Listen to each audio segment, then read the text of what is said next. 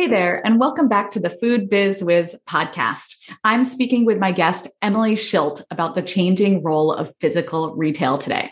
Emily is the founder and CEO of Pop-Up Grocer, which is a brick and mortar retail experience where shoppers can discover up-and-coming food, beverage, pet, home, and body care brands.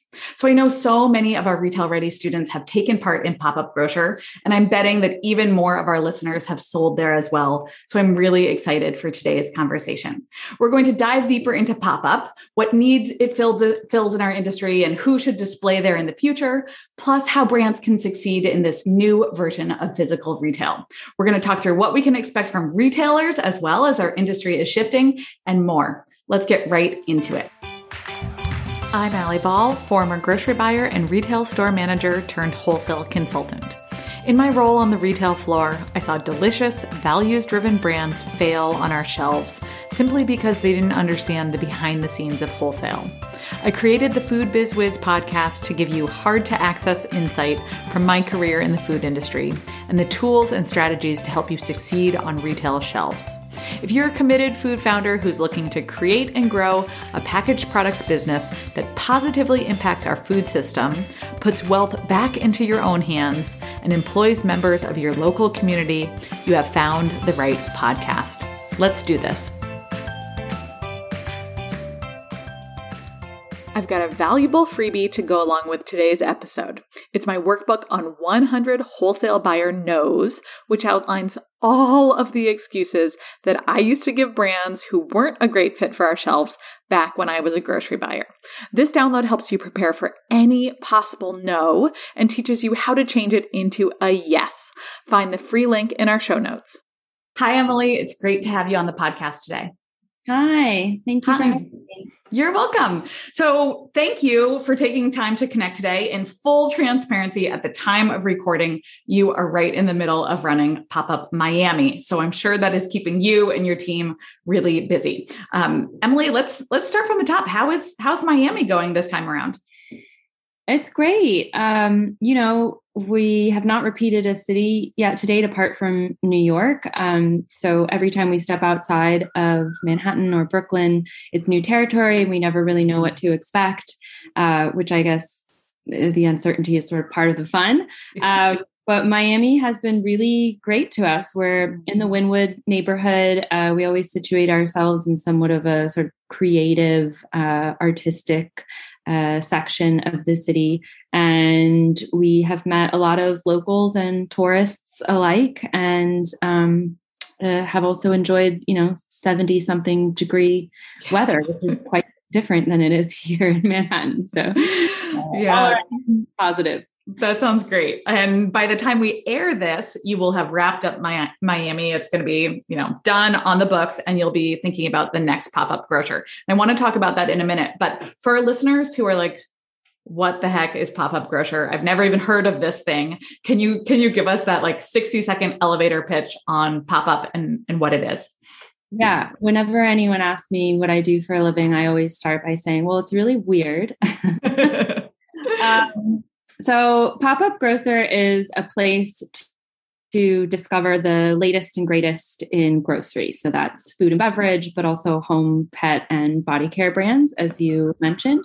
So right now, and for the last more or less 3 years, since April of 2019, when we started, we have showcased those brands through 30-day pop-ups in different cities across the country.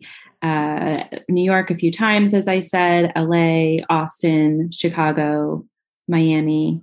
I think that covers it. And we select somewhere around 150 brands to be a part of each pop-up.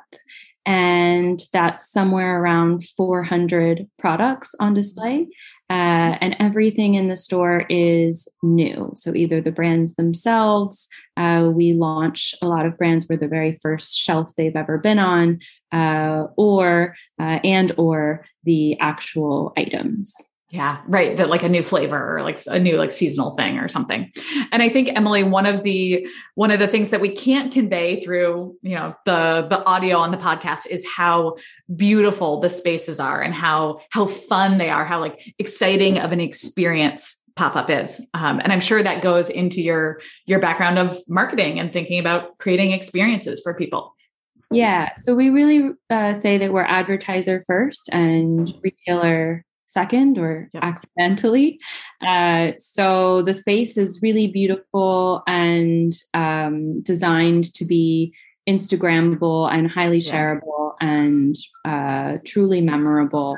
And obviously the limited curation also plays into us as an advertiser. Every product gets, ample amount of space on shelf, is, one brand of maybe at most two in the category, if not sort of defining the category. And we have no bottom shelves. So everything is really visible and able to be learned of, which is the whole intent for our being. Yeah. It's so interesting that you say there's no bottom shelf. And, that's a light bulb moment. Of course, there's no bottom shelf there. You've done the merchandising so that everything's lifted and closer to that, the discovery level there. I love that. Smart. It's a bit of a learning for our brand partners. They love to email us and ask if they can get, placement on a higher shelf or whatever is the most ideal placement. I'm like, well, we are exclusively an ideal placement location. So no need to worry or spend extra money there. Yeah, absolutely. And, very thoughtful in that, both in the shopping experience and then also for these new brands who are trying everything that they can do to get in front of consumers. Having that ideal shelf location is so important there. Okay. So what pop-up's coming next? We're headed to DC. We tend to follow the sun. So when spring turns, it'll be safe to return to the East Coast. Yep. Headed back to DC. And what are the dates of that? Not 100%. Gotcha. In the land of pop-up real estate, our lease comes together pretty soon before we open. But I think I can safely say May. Okay, perfect. And then as people are like, okay, cool. Like this sounds like a really neat experience. Only 100, 150 brands, like all of these Instagrammable moments here, like great press. Who's the right brand for pop-up, or what are the right categories? So we have 3 criteria that we use in sourcing and selecting brands. The first is really the meatiest. I guess I say that sort of ironically, as we are mostly vegan. The first criterion is the meatiest in terms of like the most robust and of the most importance to us. So it just answers the question, is it interesting? A product has to be using an ingredient in a new way or a new format. Has to be taking a sustainable approach to the production of its product. The founder story, we have an emphasis on underrepresented and under-resourced founders. And some of that can lend itself to the second criterion, which is it better for you? So everything in our space is better made, better for you, better for the environment. And then the third is about aesthetics. So does it have packaging that is going to contribute to the overall look and feel of our space, which again is for the purpose of being Instagrammed, really, so that we're spreading word of mouth around these brands that we feature, which is our whole intent. Gotcha. So is it interesting? Is it better for you or the planet, or, some sort of combination there? And is it Instagrammable? Yeah. It's pretty to Emily and her team. Yeah. Right. Exactly. Does it fit the aesthetic of the store? Right. Like we don't want to have those shoppers walk in and see something that feels totally out of place on the shelf there. And I mean, at this point, we know what our target audience is drawn to. So really, it's to the benefit of the brand that we do or do not select if we deem that their packaging is going to be something that's going to intrigue our visitors. Totally. And, we've had retail ready students who have had great success at Pop-Up Grocer, and they tend to be, and this has been in the past too. So I'm this kind of leads us into our conversation about how pop-up may have shifted, but the brands who tend to have the most success in retail ready in pop-up are the ones that are snackable or ready to drink beverages, or those things that are consumed right on the spot, or, as folks are walking away, rather than the ones that say, a spice line or a gluten-free bread company that needs to go home and be toasted and like actually prepared a little bit more. Yeah. Yeah. I mean, that phrase is, always a little tricky for me, the do well phrase, because I really try to train our partners to understand that, again, we are advertiser first and retailer second. So success in our space is you being there, really, and is people learning who you are, what you're about through the education, through our staff, through our promotional materials. It takes on average someone seeing something 6 times before they actually buy it. So our aim is to vastly reduce that number of times. So even if they're not buying it that day, they could be buying it a week later or 2 weeks later. Unfortunately, I don't have a magic wand to be able to track that. I'd be imminently more successful than I am. But we do believe and know from some surveys that happens. Emily, I love that reframe too. It proves, or it reminds us that sales is just one piece of building a successful brand, right? And of course, we need revenue, we need cash in the bank to have a continue our business. But a lot of that comes from press awareness, media mentions, growing that brand through experiences and connecting with the consumer. Yeah, that's a great reframe. All right, let's talk about changing retail. So can you tell me about, either through the lens of pop-up or what you're seeing in our industry, how you think the general role of physical retail has changed? Yeah. I mean, the broader landscape of retail has been changing for some time, obviously, with the wonders of the internet, and the prevalence of online shopping, of the adoption of online shopping, which was only accelerated across the board for every industry in the last couple years. But specifically for grocery, I mean, grocery has been moving at a snail's pace in comparison to other industries for delivery. So, our hypothesis in developing Pop-Up Grocer has always been that there needs to be a physical complement to the sort of lackluster, routine, monotonous online shopping experience that we knew was going to become more popular. And so, for us specifically, that's what we're creating, is something that is experiential, that is exciting, that is educational. But that has been happening in other industries for some time. I mean, if you look at apparel, fashion flagships have not been first and foremost necessarily the primary sales channel. Mm-hmm. They've been for an important manifestation of the brand, a tool for marketing. And so, I think it's been kind of unrealistic to think that, pick any brand, like a Banza pasta could have a successful flagship on its own. But, our thesis was that if we could create Pop-Up Grocer, the flagship for all of these brands under one roof, then we could really serve for all of them as that new form or new role of retail in their omni-channel map. Yeah. Oh, it makes so much sense to me.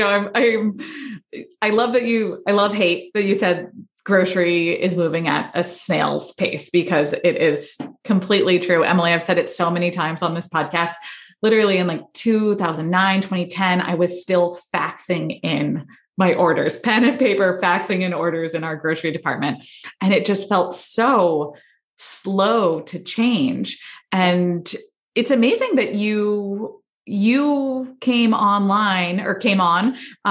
in 2019, pre-COVID, right? Before we had this big shift. And I'm curious about what the past 2 years have done for Pop-Up and how you guys have had to respond when when things shut down so drastically. Yeah. I mean, we've pretty much only existed in pandemic times. So I would be lying if I'm saying really excited, if not excited, like I'm overjoyed to see what our potential is outside of a pandemic. Yeah. But saying that, it means that, we have managed to be quite successful amidst a pandemic. For that, I'm very grateful. And I think that has to do with the fact that grocery has arguably just become more popular. Basket sizes have gotten much larger. And for us as, grocery store meets event, because we are classified as an essential business, we were very simply we were able to be open at a time where not so many other exciting things to do on your calendar exist. Totally. That's it's almost like an unfair advantage that you guys had where everything was locked down and suddenly grocery shopping was the event of the week. And there you were with this beautifully curated selection and this wonderful experience, waiting for foot traffic to come through. I love it. Mm-hmm. So how do you think brands can adapt to this change? I think they have to be willing to, like I said, I think for us, it's been a challenge to educate and help kind of get brands out of their traditional way of thinking about retail, to just understand that, we use a physical space for advertising. And that is very much the new use for retail. But I think that's the biggest barrier, specifically in grocery, just because there is such an archaic and uniform way of doing things that everybody seems to feel very boxed in, and it's hard to get them outside of it. Yeah. I think you're spot on with brands needing to shift their thinking. And Emily, the aha moment that I'm having here that I want our listeners to pick up on is that whether it's in pop-up grocer or another type of, in-person experience for your consumers, it's marketing. It's a marketing lever to pull when you do something like pop-up grocer. Yeah. I mean, grocery stores, I feel like the magic number is 40,000 for grocery stores. There are like about 40,000 grocery stores in the US. Each one is about 40,000 square feet. That's like the size, it's just under the size of a football field. And they carry somewhere around 40,000 SKUs. So the possibility of being seen there is like, doesn't exist. Minuscule. Unless you spend a lot of money with that store for visibility, that being an end cap that costs you a ton of money, that being on the retailers' marketing channels that cost you a lot of money. That means discounts and sampling that costs you a lot of money. So I think the question and then, advertising outside of the store to directly to the audience that you grow and own, that also costs you money. So I think the question just becomes, and again, this goes back to sort of like the shift in thinking. It's like you're already spending a lot. This trade spend is quite large. Perhaps it's a real moment in time to diversify how you're spending it and what might be more efficient paths to customer acquisition. Yeah, absolutely. One of the things that I keep thinking about too is realizing that if our listeners are going to take part in something like pop-up grocer, they need to have everything dialed in on the back end in order to capture the traffic that might come from people discovering a pop-up or through press or online or whatever it is. It's not as easy as just going and being put on the shelf and thinking that the sales are going to come to you. Totally. Yeah, totally. And that's on the customer side of things, but also one benefit of participating in pop-up grocer that we didn't necessarily anticipate is that it's really helped. The sales within our space are validating, and that's really useful in retailer conversations. And if you can go to a Whole Foods or a Publix in Florida and actually present to them how much you sold to the Miami population in a month's time, it's a much different conversation than saying, well, I think I will. Yes. Oh, absolutely. Yeah. We talk about this all the time in Retail Ready, that buyer wants to know that your product is going to succeed on their shelves, right? Like that's the whole thing. Like, is your product going to sell? And Emily, you're so right that when you've got data from another local store, right? You said this is how it's sold in Pop-Up Miami. We expect that we can replicate that success on your shelves. It changes the conversation. It makes that buyer trust you so much faster when you've got data like that. Yeah. Totally. Smart. And in our relationships with buyers, we've learned that just our stamp of approval and knowing what our, the rigor and the consciousness that is in our sourcing process, and they feel already much better and more confident in their decision to bring that brand on. Yeah, it's almost like Pop-Up is you're vetting brands first. We've got like the Pop-Up seal of approval. Emily, I'm imagining these, I'm imagining sell sheets that now start to have like a Pop-Up grocer seal of approval on them. Love it. I love it. Let's do it. I know we've been thinking about that with Retail Ready. So they get like a Retail Ready certification. They've got the Pop-Up grocer certification, and then the buyers just start saying yes to them. Right. Exactly. Sounds beautiful and easy. Yes. Emily, what do you think retailers need to do? I know we've got retailers in our audience, in our listener audience, and they're like, oh, shoot, Emily is designing this really wonderful experience. That's not what's happening in our store. How do they need to shift? Yeah. I think going back to this, which is not necessarily all retailers, but if we're talking about, your sort of standard grocer, going back to the 40-40-40. I think, they have two choices or two options. And that is one, make that experience more convenient somehow, whether that's through completely reorganizing and restructuring the store's layout and making it not so overwhelming and requiring a vast amount of one's time to navigate. I'm not even really sure that's a solution within that situation, but we have a lot of larger retailers who are now coming out with like micro formats, so smaller format stores, or we have smaller format exclusive concepts like Foxtrot or Amazon Go. I think they're Amazon Fresh. So there are retailers out there who are solving for convenience, and that's exciting. But then I think the other big change is the experience component, making it more experiential. And that's something, that obviously we're sort of solving for exclusively. That's our whole concept, but is an opportunity for every retailer to incorporate within their existing store.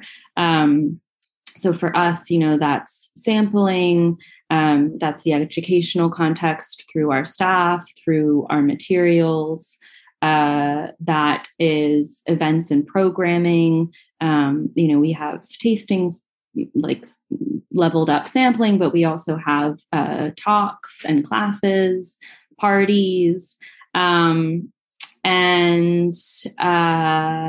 we also have a bakery and cafe concept. In our pop-ups. That's always someone who's local. So, they draw traffic, they enhance excitement for those who maybe aren't so invested in like the better for you CPG space, but just lovers of food. I think that's an opportunity for everyone. Yeah. I even wonder, you said 40,000 square foot grocery stores. It's the size of a football field. And I just see an opportunity, even if where that store, obviously it's so corporate, right? They're like, well, great, Emily, we can't just restructure our entire store, but designing experiences within the store is possible, right? Like even having a curated section where it's highlighting, local products or highlighting female owned product or highlighting BIPOC owned product or whatever it is, right? Like creating these smaller experiences within that 40,000 square foot would be a place to start. Yeah, we were just a part of a national convenience store conference. It's definitely the sexiest thing I've ever done in my career. And it was really interesting. Just had one conversation with a gentleman there who owned a convenience store, that our categories were kind of a mind shift for him because they're trend based. So, we have like a mood boosters category where everything, the items on shelf all have like adaptogenic or functional ingredients. And so it's like, it doesn't have to just be your snack bars and your beverages and things like in such a traditional categorical organization as we've been trained to think about them. It could be more in a lifestyle context of the consumer. Oh, that's so interesting. Right. You're right. We are classically trained in grocery to think about things, the way we always have, and to shift that on its head and say, the category doesn't have to be bars. It can be mood. What did you call it? Mood boosters, mood enhancers? Yeah, like we might have bars in with a mushroom latte mix, because to us, they both have functional ingredients, and that's sort of the line of connection, rather than all bars together. Yeah, it makes so much sense. And I imagine too, for sourcing and going through all of those applications that you get, all the submissions you get, it gives you a really interesting way to think about designing the store and how you're going to merchandise everything. Yeah.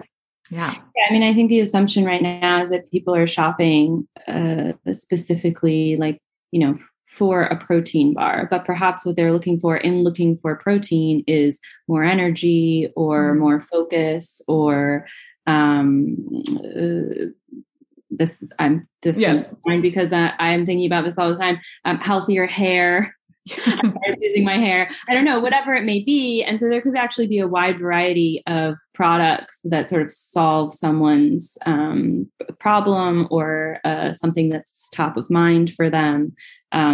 So, I don't know if the whole store should be organized that way, but there's definitely an opportunity to play around with things like that and see how it works. Yeah, certainly an end cap or a section. And I think from the brand's perspective, this is great news because, you might feel like if you are, let's say, a drink with adaptogens in them, you feel like you can never capture that bars sales from the bars category. But here you are, Emily, saying, perhaps you're wrong. Perhaps it just is about merchandising differently in the store, getting that buyer to think about your product on a different level, not just slotting you in with ready to drink or not just slotting you in with bars. Right. I love it. Okay. Let's wrap this up here. I've got a couple other questions for you about Pop-Up. So I mentioned applications. Tell me about the submission process for Pop-Up Grocer. So a lot of the brands that we select, we go out in pursuit of, but we do receive a lot of applications, and I use that term loosely because it's something that we will more or better formalize later this year with the development of a new website. One that was not built by me 3 years ago. It's really exciting. But right now, people can submit through the contact form on our website. And basically all it takes for the kind of first level of review is just a link to their website. And we will decipher what we can against those 3 criteria. Right. Because it's so different than that formal grocery submission where you're like, here's my promotional offer. Here's my free fill. Here's my, sell sheet and my price list and all of those things. Eye-opening. I mean, I've been a marketer for the entirety of my career. I had no idea how grocery works. I'm still learning, which is, I think, what allowed me to, redefine it perhaps, because I had no idea what I was redefining. Yes. But seeing these emails and the traditional way of quote unquote attracting a buyer it is really interesting to me. And I feel in no way in a position to like edit that process, because maybe perhaps that is what works with everyone, with every retailer who's not us. Mm-hmm. But yeah, quite informative. No, I mean, we don't require samples. In fact, like as a small business ourselves, we know how cost prohibitive that can be to have to give away that much of your product and shipping and all of that. So if we can tell that, maybe you're not a fit for our concept for whatever reason, and you won't have had to spend any money on us, obviously we prefer that. Yeah, I love it. And I think there is room for our more traditional stores, our even specialty stores, to start changing the submission process as well. I'm really excited for the day when the sample box goes out the window and we aren't evaluating things just on trade spend. Yeah. So DC is next for Pop-Up Grocer. And then anything else in the pipeline that you are ready to share on the podcast, or are you tight-lipped on what comes after that? No, we are 100% opening a permanent store here in New York. It'll be the first in that format, where it'll essentially be a never-ending pop-up. So we will rotate the brands that we feature, but otherwise be a reliable destination for discovery. So that's very exciting. I've stopped quoting when we're going to open. Is the change there? Yep. So you just have to stay tuned. Awesome. Congratulations, Emily. That's really big. Thank you. I'm excited. The business has been funded. The business has funded itself to date. This summer, I raised our first round of capital in order to build out this permanent store. Required some cash that our flow did not support. But it's exciting because what we've been able to do with the pop-ups, which people have been impressed by, much to my surprise, is on very tight budgets and very temporary materials and fixtures. So I think we're really going to blow people away with what we're able to do with a little bit of cash. Awesome. I can't wait to come visit. That gives me an excuse to get on a plane and come visit New York again. Yeah. Emily, thank you so much for being on the podcast. How can people find you? Where can they keep in touch?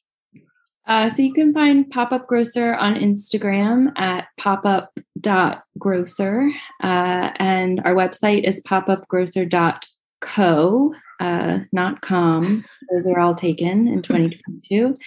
And that's, again, where you could submit or just ask us a question. We look at and respond to every email. And yeah, if you want to find me personally, I'm at Emily Schilt. Perfect. Thank you so much for joining us today, Emily. Thank you. Appreciate you having me. Of course. And thank you to my listeners. Thank you for listening to my conversation today. I am really excited to hear if this convo got you guys fired up over brick and mortar retail again, and if some of our listeners are going to apply for that next Pop-Up Grocer event. So come and join the conversation with us. Find me on Instagram at It's Allie Ball, or connect in our Food Biz Wiz Facebook group linked in the show notes. We are over 2,500 food and beverage founders in there, diving deeper into each episode. So come and join. So thank you as always for tuning in, and we'll see you right back here next week. This episode is supported by my free workbook on 100 wholesale buyer no's. Why would you want a list of 100 heartbreaking reasons why a buyer says no to your product line, or frankly, why they never call you back in the first place? Well, when you anticipate the no, you can prepare your rebuttal, and that's exactly what I'm walking you through in this free download. Find it directly in the show notes, and you are going to be one step closer to getting those wholesale buyers to trust you, trust your product line, and place a first order. Thanks for listening to Food Biz Wiz. If you're enjoying this podcast and the tools it gives you for growing your packaged product business, please subscribe so you never miss an episode. From one small business owner to another, I am deeply grateful for your support of this podcast, and I appreciate it when you share it with your fellow food founders, share it on social media, or leave me a review on your listening platform. Ready for more? Find out how we can work together at foodbizwiz.com.